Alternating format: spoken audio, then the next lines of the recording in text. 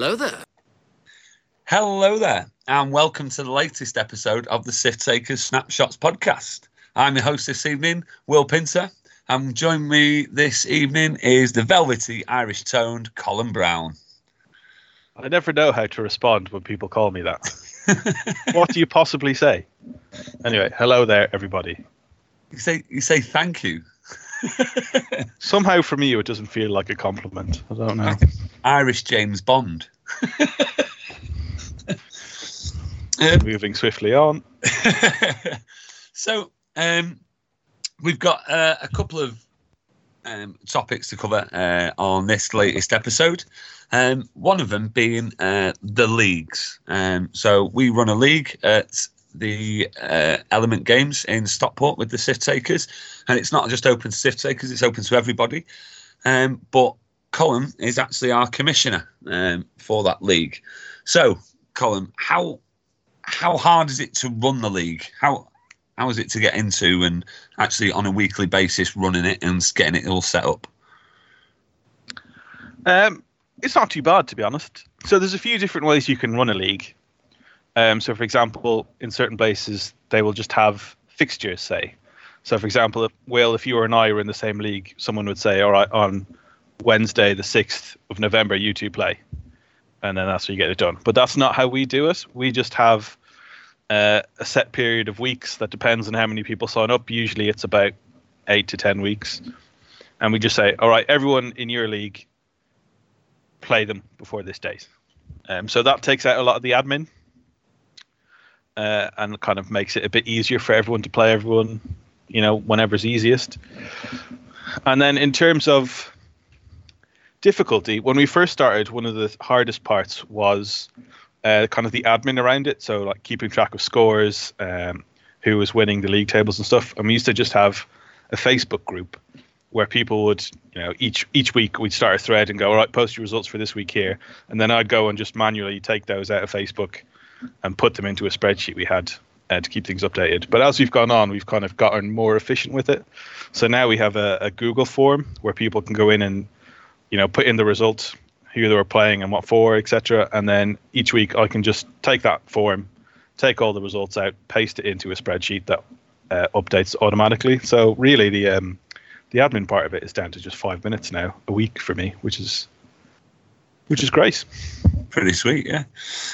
So, although it's competitive, because obviously the word league suggests competition, do you find it still brings in more players, though, more people in? Definitely, yeah. So we've had a lot of people kind of come into the local community as a part of the league. It gives a bit of a kickstart, and it also kind of gives us a bit of a reason to give the community a push. So we'll be at just around Element Games, we'll be trying to advertise X-Wing to people who aren't ordinarily playing it and so on. And it'll bring in people who are curious about it and see, oh, this is a good excuse. So we have had quite a few people, join in the community as and travel, a little bit to be part of it. Those people don't always tend to stick, We've had some people come, we've done a league season and gone, okay, that was enough for me. And then they move on. But it has definitely done a good job of getting people involved. It's also a great way for like newer players like Will. I think we had a league soon after you started playing, and it was just a great way for you to like just get games in. It was literally the week after, yeah. So I had my first Tuesday, and then you started the league the week after, and that's how I got into it. So I loved it. I really enjoyed it. So I started the league. I joined the league my first night. Actually, I played my first game of X-Wing as a league game against one of the lads just for the crack. What a brave man. Sam Page. I beat him 200-0, incidentally. First ever game of X-Wing, and that's when I loved it. And then I got Tom Reed later on, game 3, so that was really interesting. Yeah, and I still played, yeah, despite I played against Tom Reed. So... yeah, I really thought it was fun. I found the league format, it got me to get to know more people as well. And when, obviously, we rejigged the league recently, but when at the time it was quite good because I came in at the bottom league and then I was getting to know more players of a similar standard to me, seeing as I was just getting into it. Not all similar standards, some were better, some, but what I mean is it was all like I wasn't getting thrown in at the deep end early on the way you'd set it up. So I really enjoyed it, and it gave me the experience to become a better player realistically. So you've touched a bit on the format there. So because we have quite a few players in the league, like tends to get up to about 35, 40 players. That's way too many to just have a single division. Like if you had everyone playing everyone once and you gave it a week to do it, like it would just be an unrealistically long thing and everyone would just get very bored by the end. So what we do is we split it into divisions. So each player will go into a division with, say, 9 other players is about what we aim for. Yeah. And when we first did that, it was just completely random. So just split players up randomly. And then after that first season, the people who finished at the top of their divisions went into the high division, and then people in the middle stayed in the middle, and the people at the bottom kind of went down into the bottom division. So we have 3. And now each season you have a competition for promotion into the division above you and to avoid relegation down beneath you, which adds a lot into it. A lot of people it's always really great as well when you get towards the end of the league and you'd be like, oh, Dan's playing so he doesn't get relegated, and it builds a bit of excitement about a game. It's cool. And not to brag, I won my league first season. Just saying. just asking though, what list were you flying? It wasn't Ghost Ben, it was Ghost Lowrick. Truly wholesome and very much requiring skill. I started off with Ray Poe though, so there we go. I went Ray Poe. And you thought this is too hard, and then went Ghost Lowrick. But yeah, I mean, obviously, do you want to tell people about the casual bit as well? We've got the Cantina Brawl that we do as well. Yeah, the Cantina Brawl is is like the 4th division that is separate from those 3 tiered ones I just talked about. So those 3 tiered ones, we have to give a shout out to Coggo 2. It's what those divisions are called, the Coggo 2 Stockport Super League, and Coggo 2 provide us with prize support, just participation prizes for everyone every season, which is just great. It's really helped the league for them to and the community for them to come and say, here, have some of this. So big shout out to them. But the other one, the 4th one, the Cantina Brawl, is we just cram everyone into the same league, and it's just whoever wins is the person who basically plays the most games.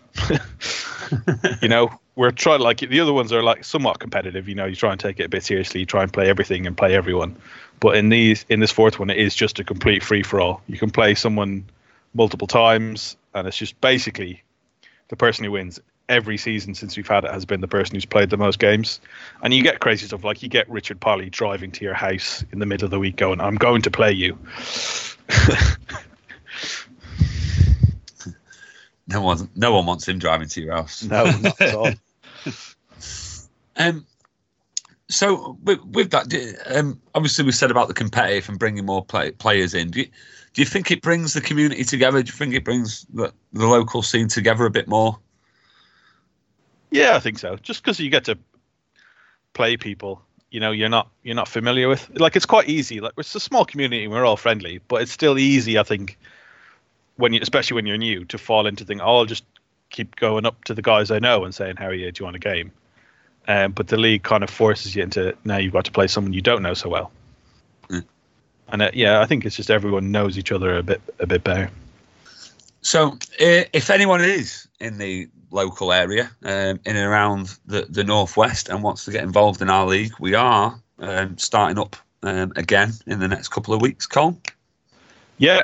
So I think at time of recording, or this web episode will be going up on the 4th of November. So say a week after this episode goes up, we'll still be accepting sign-ups for the league. So yeah, get in touch if you want to get involved. I'll give you as much help as you need.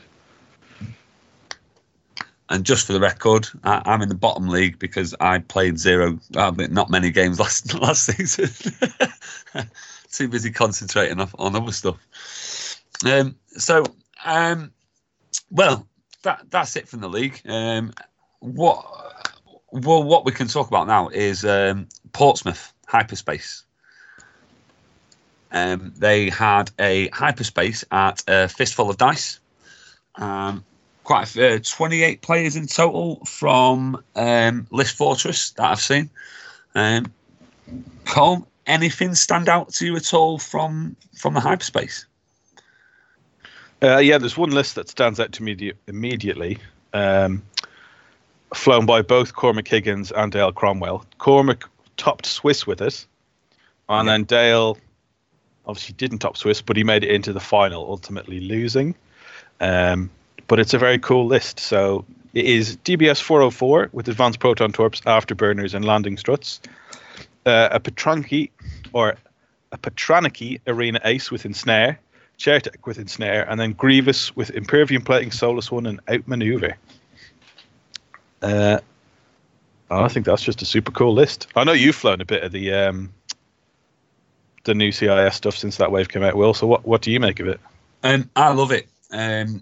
I flew something very similar, which one of our old episodes, the night the Nantex came out. But I didn't have two of the Nantex at the time. I only had one because I didn't want to buy two because I thought I'd give everyone else in the club a chance to actually buy them as well. But later on the following Tuesday, I played something very similar to this list without the afterburners on DBS.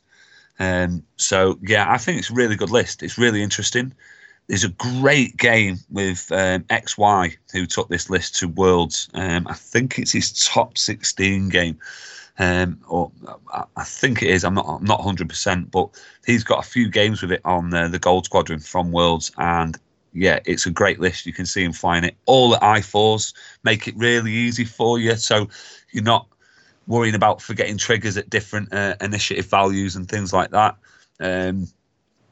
DBS 404, suicide bot as I call him, because he just comes into range one, blitzes you, but then has to crit himself as well. Grievous, we all know, everyone who listens to the podcast knows how much I love Grievous. Chertek, big fan of the Nantex, controversially, but yeah. And the Penetraki Ace, again, it's a really good ship, I4, but with that, definitely Chertek. Why would you not take Chertek for a point more as well? So yeah, I think it's a great list all the way around. Gives you lots of options, all being at I4. Does suffer a bit against some ace lists, just because they can out PS you or out initiative you and dodge quite a few of your arcs if need be. You've got to be really good at setting kill boxes up and things like that. I can see the I can't remember what the bloody ship is called. The Nantex. I can see the Nantex. Say if you take Ollie Pocknell's list that he won Worlds with. So you've got Vader doing a crit. You've got Whisper doing a crit. Yeah. You're gonna put some pain onto a Nantex, quite probably killing one, I think, before it shoots with that list.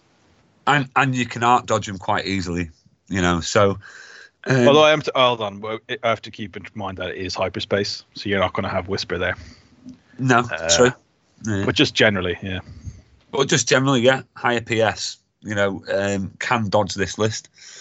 But yeah, it's a great list. 404 with advanced proton torps and afterburners is excellent. You see XY, not KY, XY, flying over afterburners over a rock, but after he's done and still taking his action and things like that against a seer. Range one, it was excellent move. One of the best moves I've seen. Darren Grange was actually commentating on that game. It was brilliant to watch. You can do a lot with it. I think it's really good. It's one of those lists where I'm looking at it now. I think who do you go for first? Right. Well, I suppose the Nantex is would be the squishiest. But Grievous is possibly the scariest. Because you don't want Grievous just flanking in at you and just doing tons and tons of damage. But at the same time, you can't kill him, really. Look at that build. You don't really want to be tractored and DBS 404 being at range one either. Yeah. It's good from that perspective. So that's one of Dan Slob's rules of list building. Yeah. If you can't pick out which ship you want to die first, you've done something right. I mean, DBS 404 is great. Like I said, he is I4, so you can still avoid him. But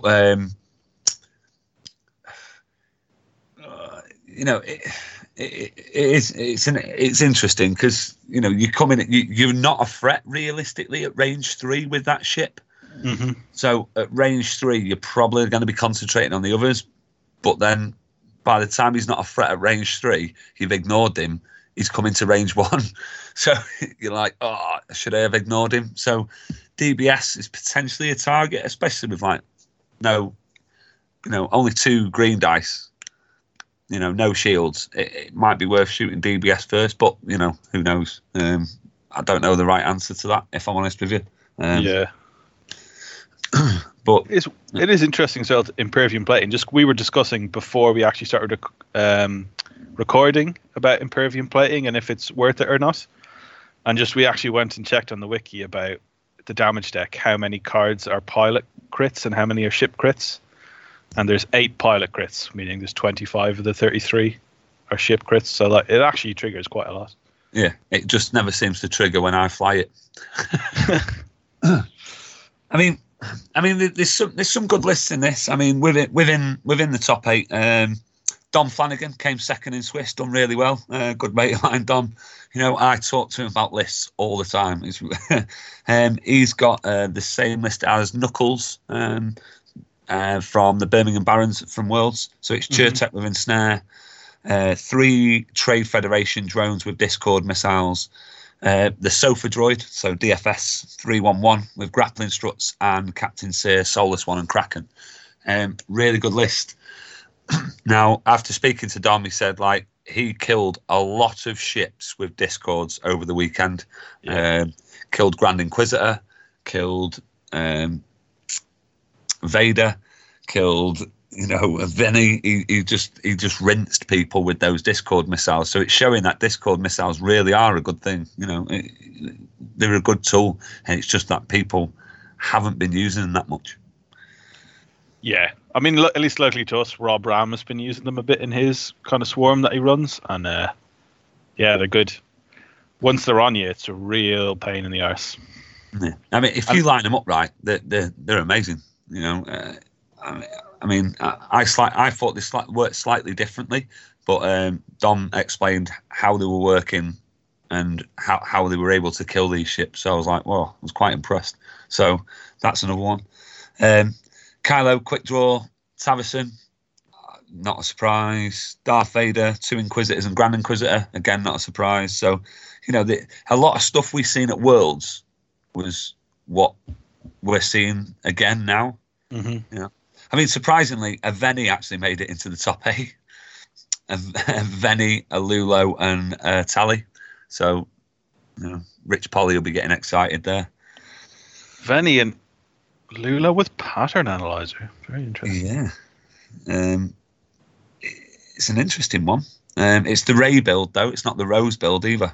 So it's the Ray build, Veteran Turret Gunner, Perceptive Co-Pilot, Pattern Analyzer, Proton Bombs, and Seismic Charges. I'm assuming to combat Swarm, but looking down the list, there wasn't that many Swarms. So no, not too many. He's done quite well to get up into the top 8. He's done really well. Yeah, and then we of course have to give a shout out to Jake Barker, who won the whole thing. Yeah. He had Plo Koon with 7B and R2 Astromech, Obi-Wan with Sense, 7B and R2 Astromech, and then Rick with Predator and R2. So kind of a pretty classic triple aces, triple or double Jedi and Rick list we've seen, although Plo Koon isn't that common. Plo Koon has started to become a lot more common of late. I've seen him in a lot more lists. His ability seems to be really effective, and as well against Nantexes and things like that. Yeah. I think that's why we're starting to see him a lot. I know there's other people trialing him, and I've seen quite a lot of lists with Plo Koon recently. It's getting, since Worlds, I think it's been getting more and more common. Definitely, yeah. And I think he's just he's quite reasonably priced for his i5. as well. I mean, it's interesting that he finished 7th in Swiss, but then went and won the whole thing. So he was 3-2 on the day in Swiss, and then went and obviously went through the top 8 without a problem. Yeah. I mean, I wonder if he'd like not had that much practice with the list and then ended up getting better and better with the list throughout the day. I don't know. Quite possibly. I find, if you're trying to learn a list, 5 games of Swiss teaches you some lessons. So I probably just took those lessons on and utilised them in the top 8. It is interesting to see him win against Dale with double Nantex. Maybe they're not the anti-ace killer we thought they were, or at least not all ace. Although maybe that's Plo. I don't know. There's a lot of factors at play. Yeah, but again, it's with them all being I4s. You know what I mean? Obi-Wan, Rick at I5. True. Yeah. If he's careful enough and keeps at range, he can get some good angles on some good shots on them. And I suppose Obi's sense won't really make any odds in the final. But yeah, R2 on each one of them. So even if he did get shots off on him, they're just flying away and regenning, which I really hate. I hate regen. But yeah. So some good lists, and speaking to Dom, and he said it was a really good time, and Dale put up a post and he said he really enjoyed it. So yeah. Cool. Portsmouth a little bit far for us, unfortunately. Yeah, just a bit. But Ireland turns out isn't. A fair point. Well made. So yeah, well, I think that's enough for today's episode. So all I have to say is goodbye from Cole. Ta-da. And goodbye from myself. Until the next time on the Sith Takers Snapshots podcast. Ta-da.